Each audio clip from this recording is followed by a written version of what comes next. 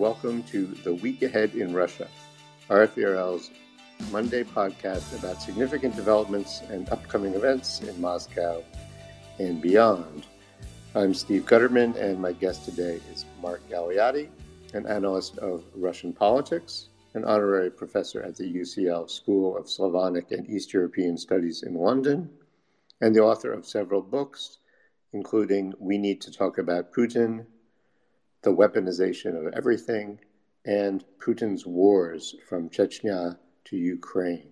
Thanks very much for joining me today, Mark. Always a pleasure, Steve. All right. Well, Mark, as you probably know, most listeners, is a frequent guest, and it's great to have him on the show again. Mark, some pretty big developments in Russia's war against Ukraine in the past few days, both on and off the battlefield.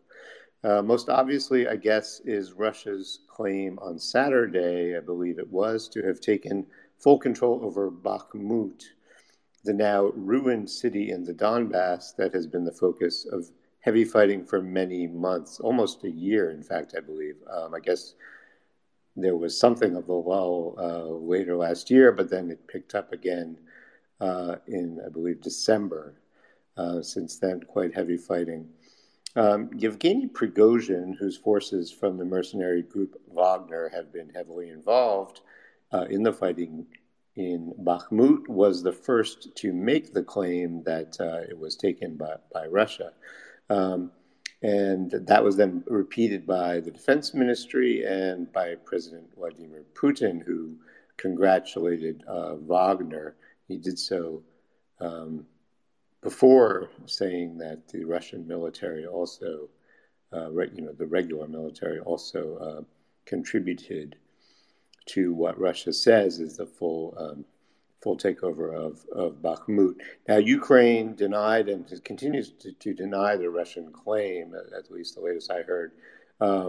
President Volodymyr Zelensky, who met with U.S. President Joe Biden and other G7 leaders holding a summit in Japan over the weekend, said on Sunday that Bakhmut was not occupied by Russian forces. He did mention that the city is almost completely destroyed.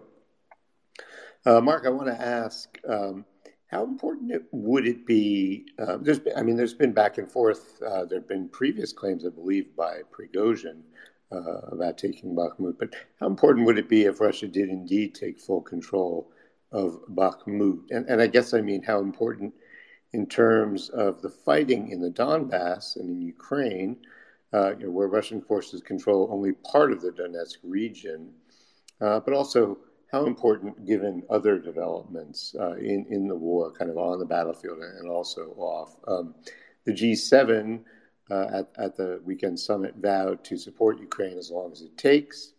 Biden announced a new $375 million package of military aid, and Western allies signaled a willingness to supply Kyiv with F-16 fighter jets, which was something new.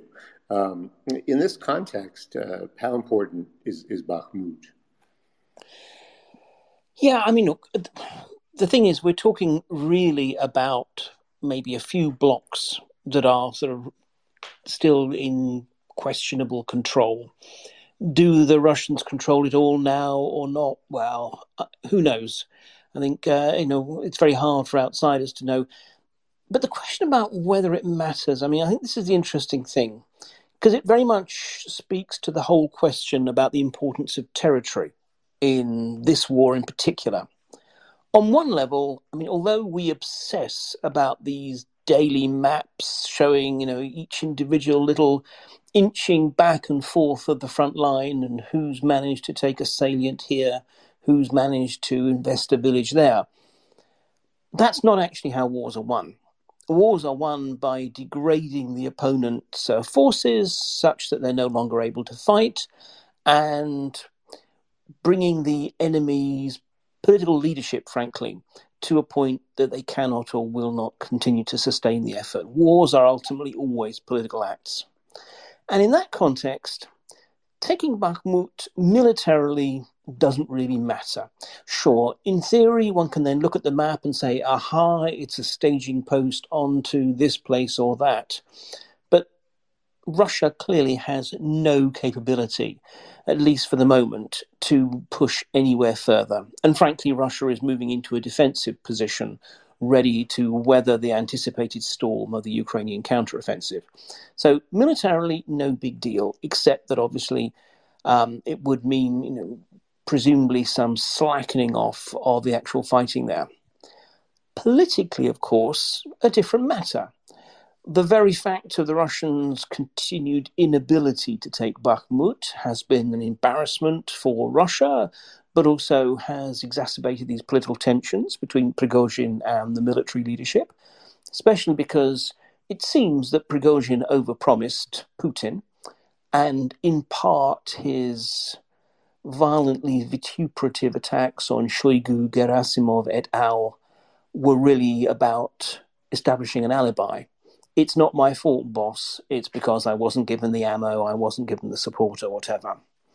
But more to the point, the continued failure clearly has led the Russians to have to continue to feed forces into Bakhmut, forces which arguably could have been much more effectively used elsewhere, simply because Putin was not willing to accept anything less than an eventual victory. And likewise, the fall of Bakhmut will indeed be hailed as some kind of grand triumph by a Kremlin desperate for any kind of triumph. And, that may or may not have some kind of wider political impact. But I think this is the point. Territory in and of itself is not really the big deal. It's how that becomes considered in political terms, what sort of narratives evolve around it, and how that's kind of weaponized. And this is one of the interesting things, if I can kind of drag this on. I mean, we have these current reports about a cross-border incursion by the so-called Freedom for Russia Legion of Russians fighting on the side of the Ukrainians into Belgorod region. Now, it's highly unlikely that this is going to be a major or lasting incursion. Again, it's not about the territory. It's about the political narratives that can be created around the fact that there are Ukrainian-backed Russian forces, anti-Kremlin forces, crossing the border. So it's all about the politics ultimately. All right, thanks very much for that, and good to add the information about this apparent incursion today. I guess I'll ask a follow-up question on the sort of both the political and the I guess battlefield aspect.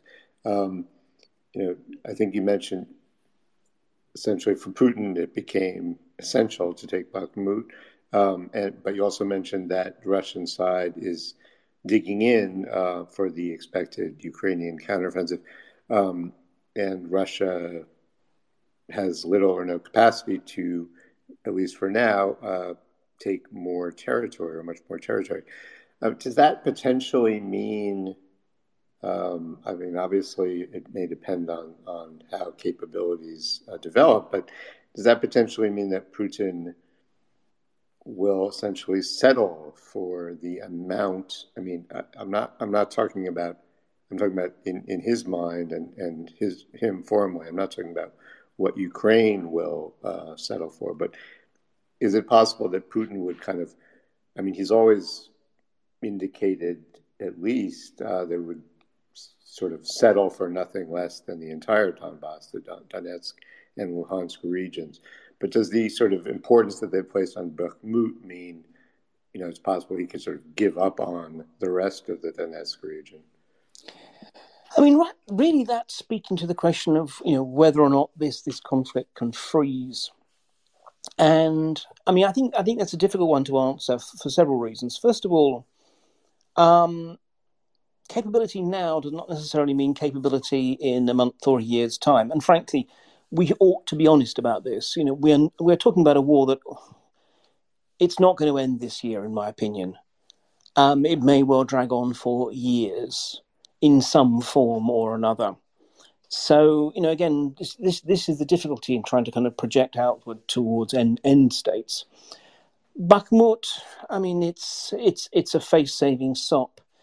So, wonderful Russia now has, how many square kilometers now of additional rubble that it will have to in due course rebuild and repopulate if it manages to hold on to it. It is possible that somewhere down the line, Putin will actually sort of feel that his interests are best suited by trying to freeze the conflict. The point is, though, it takes two to freeze a conflict.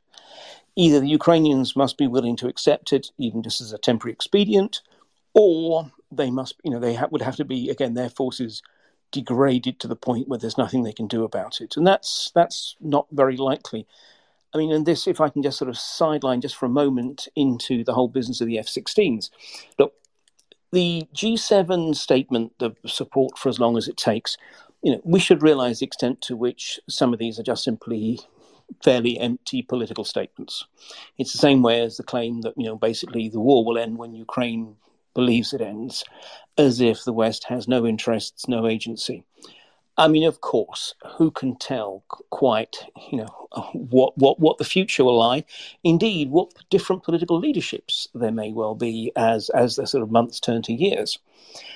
But in terms of providing the F-16s, on one level, we shouldn't overplay them. They are absolutely not some kind of magic war-winning weapon.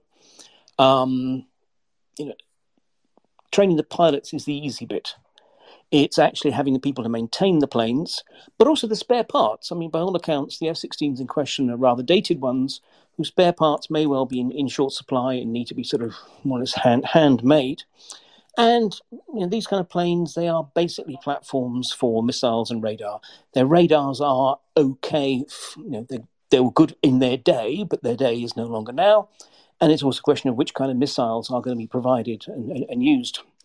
The thing about it, though, is precisely by being willing to escalate the types of kit being provided to the Ukrainians, what this is signaling, in conjunction with arguably the much more important measures to ramp up production of ammunition and other kit, is precisely a sense of a willingness from the West to commit to a long-term strategy to basically continue this war for more than just a few months or whatever, but if need be, into the years.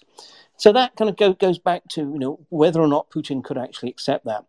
Well, in a way, yes, the war could freeze at some point. Frozen conflicts can be the preamble to negotiation. They can also just simply be a lull between actual hot phases of the war.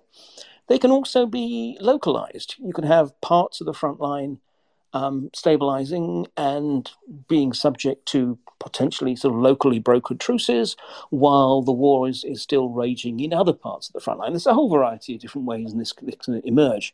But the bottom line is this. At present, neither Putin nor the Ukrainian leadership are demonstrating any belief that they need to dramatically reduce their expectations.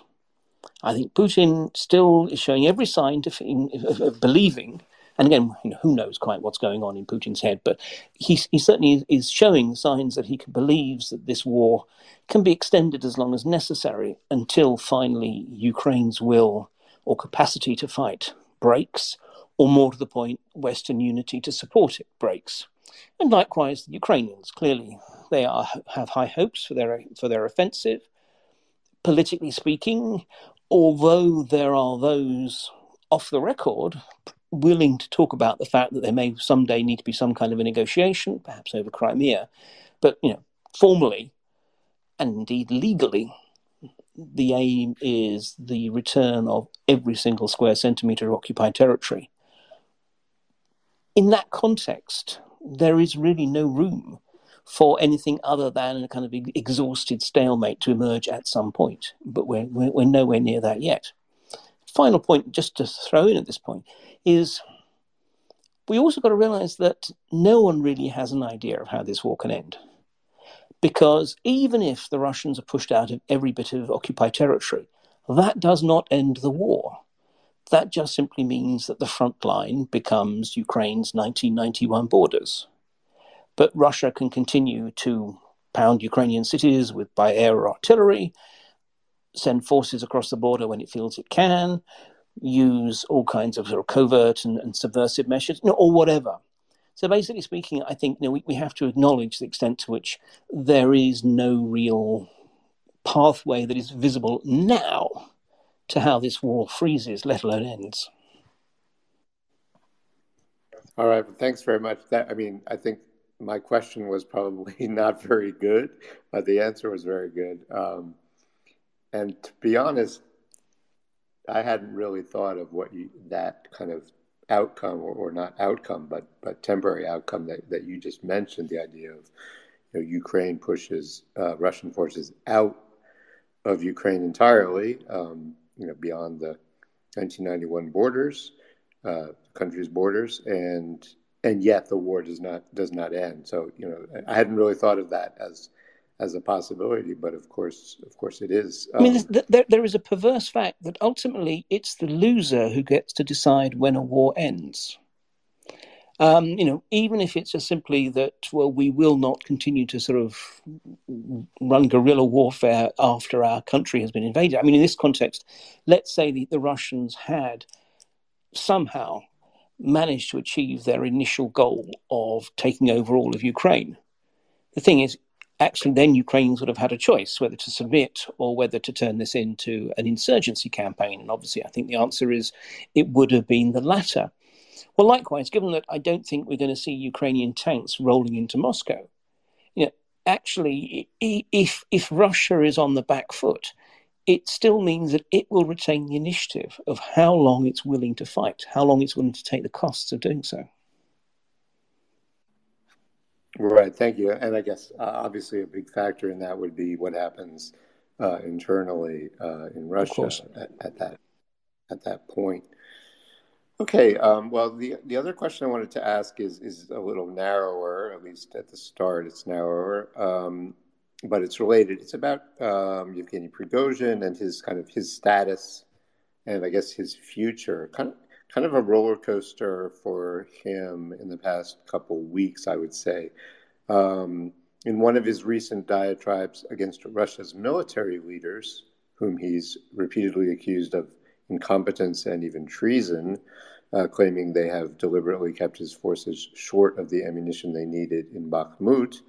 In a recent comment, he used coarse wording that many interpreted as referring to Putin, although he's never openly criticized Putin. And then there was the Washington Post report saying that leaked U.S. intelligence documents indicate that Prigozhin offered to give Ukraine information about Russian troop positions of the regular army, of course, not if Kyiv withdrew its forces from the Bakhmut area. And so that report has also raised questions about his loyalties and the way he operates.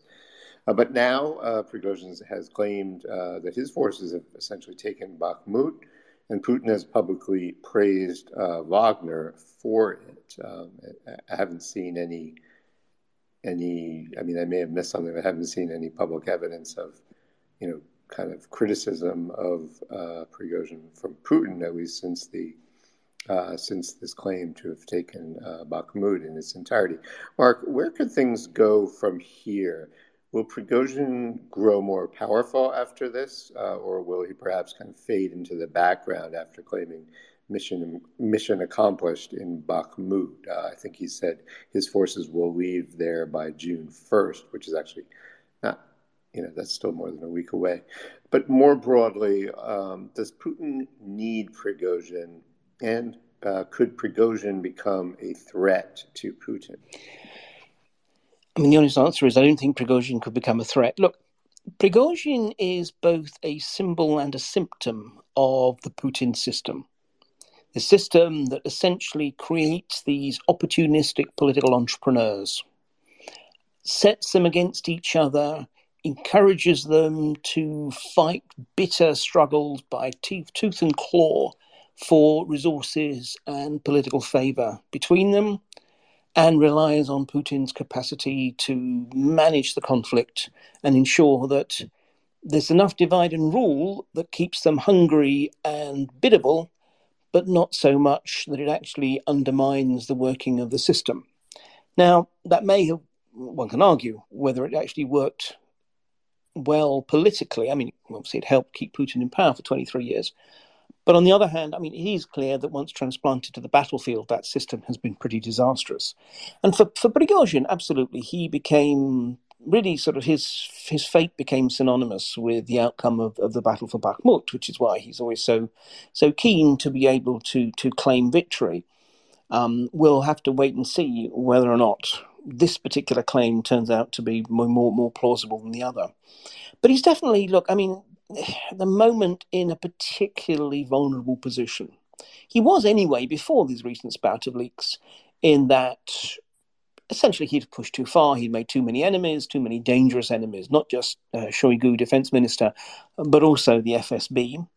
Then we have these leaks, which, if they had just been in isolation, I would have wondered if they were a piece of black propaganda precisely to undermine Prigozhin by suggesting that he was making deals with the Ukrainians, and particularly with Ukrainian military intelligence, KHUR, that he was encouraging them to attack Crimea, telling them that Russian ammunition stocks are very low, and that he was trying to make some kind of deal whereby if they allowed him to take Bakhmut, he would provide them with all kinds of other information about other troop locations, dispositions, and intentions. Now, I mean, in that context, that sounds very much like treason. The thing is that it came as part of a collection of leaks which may well include some dubious documents, but basically speaking, most of the key elements within those leaks have been directly or indirectly substantiated. I mean, actually, this does look like a genuine case of security and intelligence documents being leaked rather than some kind of complex operation to shape the information space. In that context, it poses an interesting challenge to Putin, especially after, as you say, Prigozhin broke the taboo. Taboo is about any kind of direct criticisms of Putin himself. I mean, this is one reason why Shoigu and Gerasimov have taken so much flack and have essentially allowed it to happen, because their role is basically to be Putin's bulletproof vest, to take all the incoming rounds that otherwise people might be lobbing towards the commander-in-chief, whose responsibility actually so many of the blunders of this war are. So, I mean, in that context, when he made his sort of famous comment about grandfather, well, look, I mean, although he then later sort of tried to suggest that it might be Shoigu or Gerasimov or another general, there is only one Ded in Russian sort of political discourse, and that's Putin. So it was a pretty obvious challenge to Putin. And so, well, okay, we have to see how did grandfather respond? And my answer would be, to use a bit of English vernacular, that he bottled it. That actually he did not demonstrate the guts to actually go after Prigozhin and punish him for that.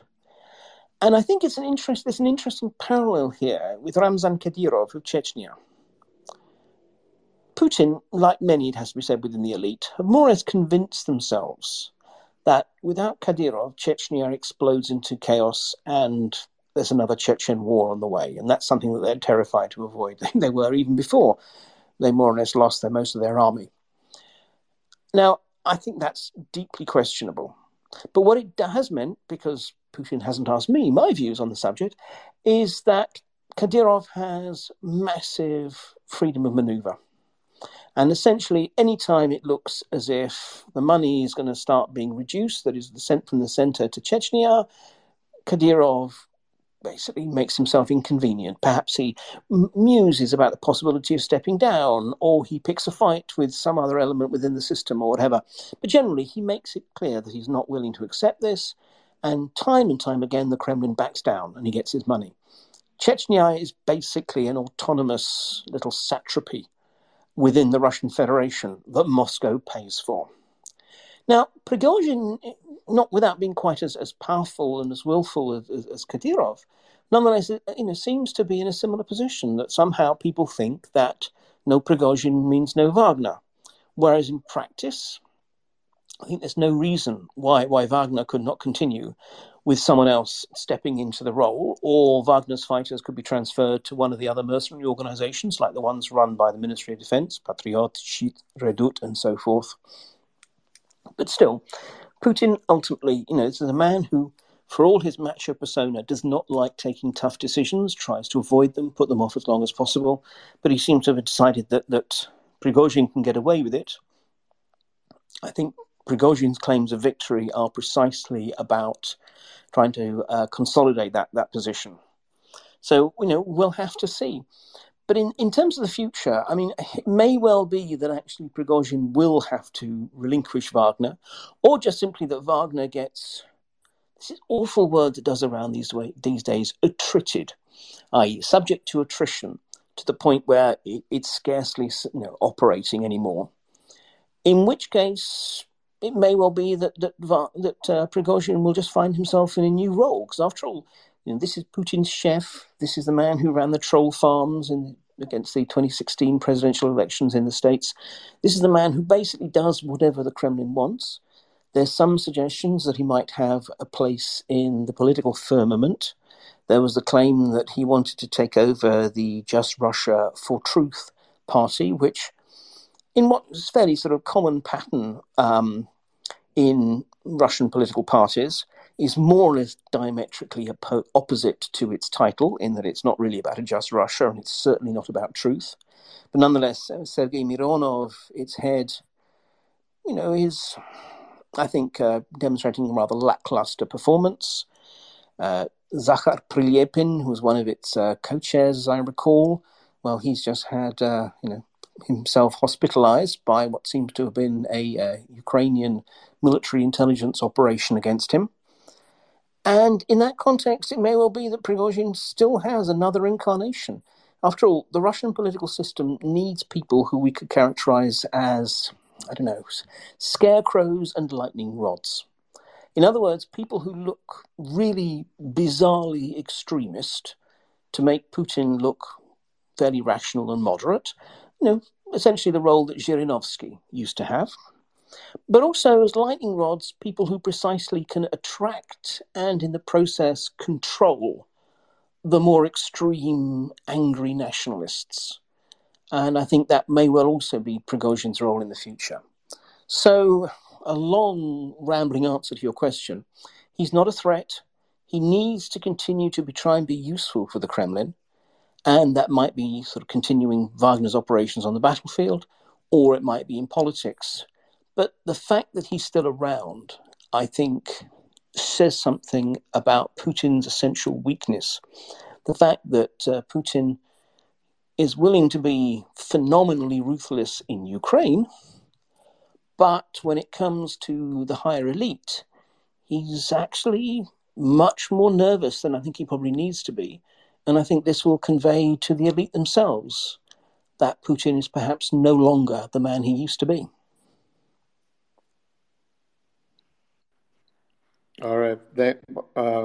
I wouldn't say that was a rambling answer, and I have to say I'm kind of convinced now. My view is that if Russia's political system remains similar to what it is now, I could very easily see. I didn't really think of it, but I could very easily see Prigozhin as the leader or a key figure in a party like Just Russia, and that would also fit in. This is just pure speculation, but it would also kind of fit in with the overall shift in Russia, towards this kind of I don't know what to call it, obscurantist and kind of religion of war, or the way that the political system is changing as the crackdown continues. So if I can just add to that, particularly because Zhirinovsky's old party, the Liberal Democrats, they're really not doing particularly well at coping in a post-Zhirinovsky era. Slutsky, he manages to be every bit as unpleasant as Zhirinovsky, but much less charismatic. And in some ways also, the kind of ultranationalism that LDPR espoused was, for all its bellicose talk, essentially a civilian nationalism. And again, I think it's very difficult to try and convert that into something that can attract the kind of turbo patriot sort of wing. So I think this is, in some ways, what could happen is a Prigozhin party, whether it's based on just Russia or not, in some ways would become the natural successor. LDPR, after all, I mean, a lot of its support was based not just on the needs of the electoral arithmetic of those people rigging the elections, but also massive amounts of central government money poured into its advertising.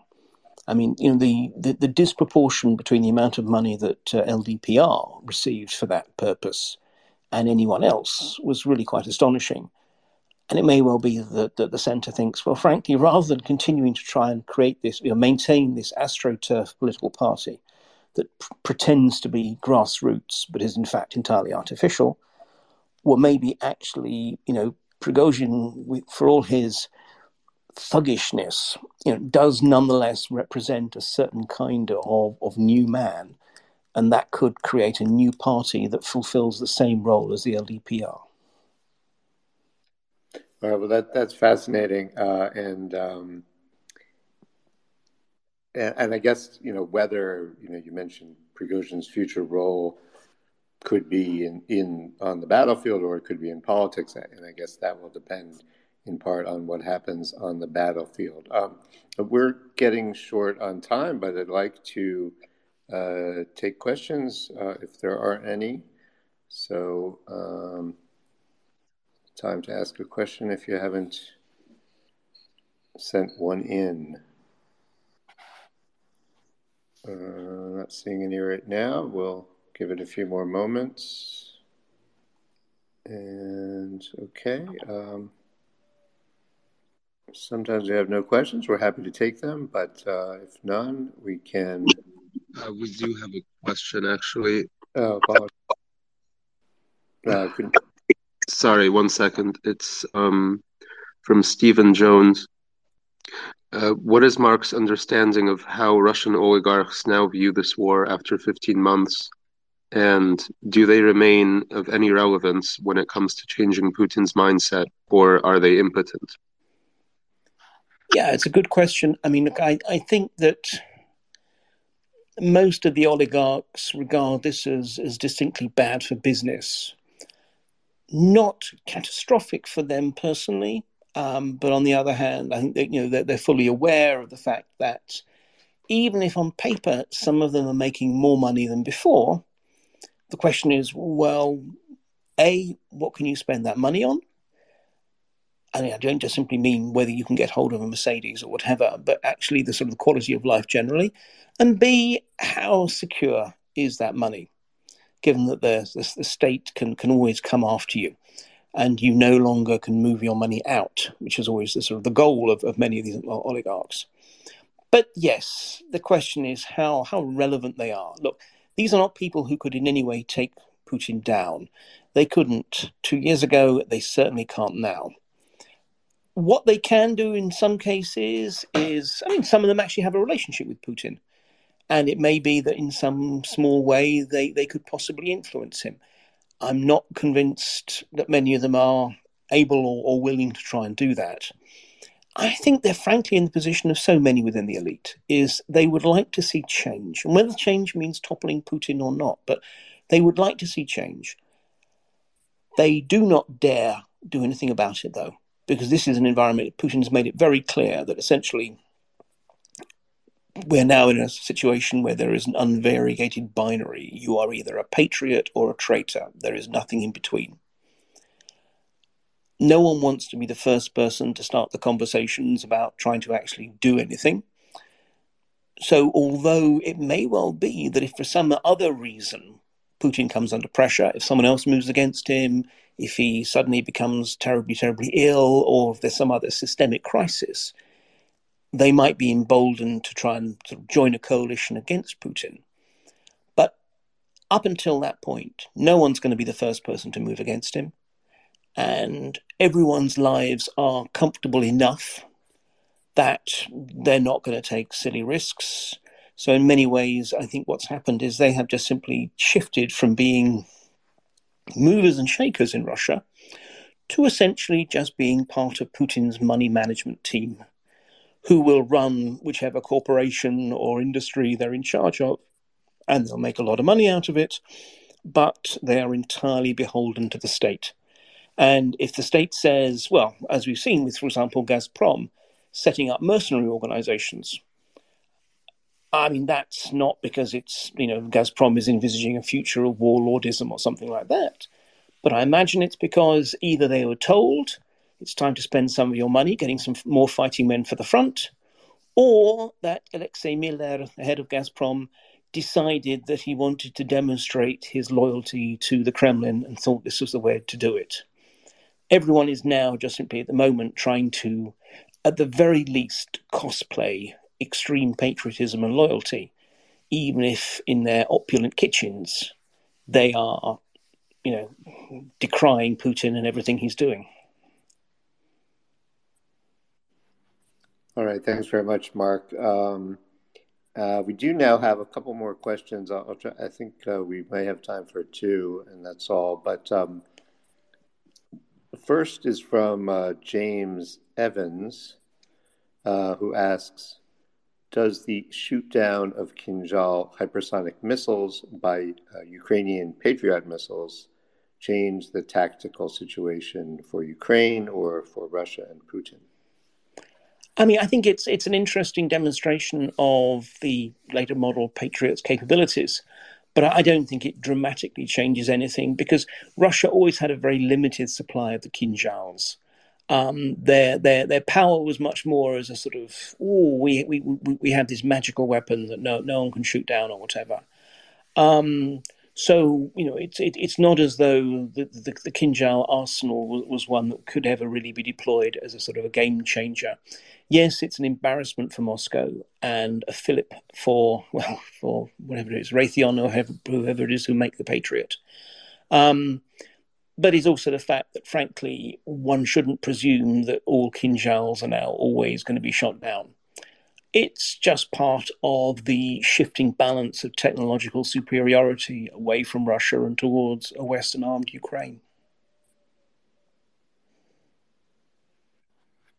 And thank you for that, Mark. The other question that came in is, and any word, and you did mention this, any word on today's incursions into Russia? So I guess that's the question. I guess I would add,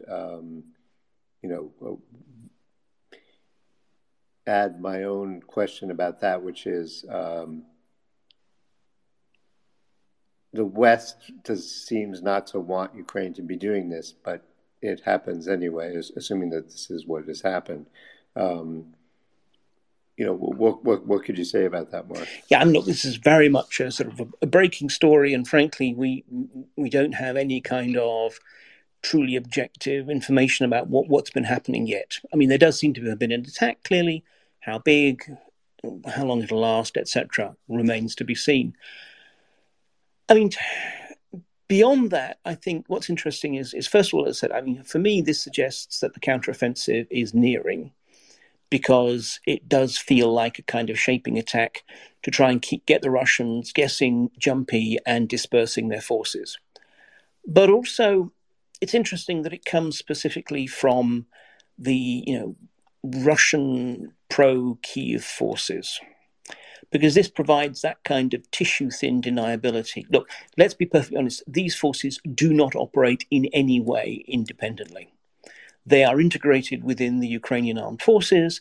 They could not have launched this attack without Ukraine's government and a chain of command approving it, if not indeed instructing it.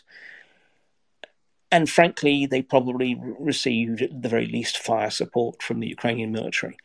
Nonetheless, it allows Kyiv to say, no, these are not Ukrainian forces that are going into Russia. These are Russian patriots eager to push back against the evil, oppressive Putin regime. On the one hand, I think that a lot of Western governments, not all, are going to be concerned at this continuing escalation of Ukraine's campaign within Russia. But on the other hand, I think, especially in the current environment, they will be happy to play along and not regard this as a Ukrainian cross-border attack, but a Russian patriot one. But as I say, it's part of a rising curve. And who knows what might happen politically if actually we start to see more evidence of Ukrainian forces going across the border. After all, again, it's worth noting that although it's not confirmed, I mean, there was the claim that the Washington Post ran based on these leaked documents that Zelensky himself, the man who after all had said, no, we will not be operating within Russia. But Zelensky himself was talking about occupying Russian border villages to put pressure on Moscow. So, I mean, I think this is something that could in the future become a particular concern for the West, but that at the moment they'll turn a blind eye. Okay, thanks again, Mark. And I'm actually, if you don't mind, I will finish up with one last question. Thank you. It's goes back to Prigozhin. It's from George Salmanu. The question is, what do you think of Prigozhin's recent posturing about Wagner's withdrawal from Bakhmut? Is this another ruse? Will he actually pull his forces this time? Does he even have the authority or power to do so? And Yeah, I mean, my view was this was always about posturing. This is kind of a man who's desperate, trying to get through to the boss and making whatever threats he feels he needs to be listened to. To be honest, if while Bakhmut is still in contention, Wagner pulls out, then I think that would again be regarded as tantamount to treason. But also it's worth noting that Wagner is not truly autonomous in the sense of it doesn't have its own transport wing. It doesn't any more than it has logistic. It relies on the Ministry of Defense, not just for ammunition and for fire support, but also for mobility. So that if Wagner was going to pull out, sure, they could actually disengage from the line of fighting. But any kind of lengthy moves, unless they're all going to just start hitchhiking, would require the cooperation of the Ministry of Defense. So I always thought this was more of a threat than anything else. Now, maybe if Bakhmut has fallen, or at least if the Russians are going to claim that Bakhmut has fallen, that might be the basis for a repositioning of Wagner. But that's it. It will be a repositioning to a new location as kind of provided for and arranged by the Ministry of Defense. It's not actually that in practice Prigozhin can just send this piece moving wherever he wants on the board. All right. I mean, I think that's really helpful to me, certainly, and to listeners, kind of get the idea of how much independence does it have? I hadn't really thought of that. How much independence does Wagner have, I guess, operationally or on the ground? So thanks for that, Mark, and for all your very comprehensive answers. So yeah, thanks very much for joining me. Always a pleasure. All right. Once again, I've been speaking to Mark Galeotti, an analyst of Russian politics, an honorary professor at the School of Slavonic and East European Studies at University College London, and the author of several books, including We Need to Talk About Putin, The Weaponization of Everything, and Putin's Wars from Chechnya to Ukraine. And he mentioned both of those wars in this discussion. And my name is Steve Gutterman, editor for Russia, Ukraine, and Belarus in the Central Newsroom at RFERL. As I mentioned, this conversation will also be published as a podcast, and you can subscribe to The Week Ahead in Russia and other RFERL podcasts on Apple, Spotify, Google, or wherever you listen to podcasts. I'll be back next week for another edition of The Week Ahead in Russia. Thanks for listening, and thanks for your questions.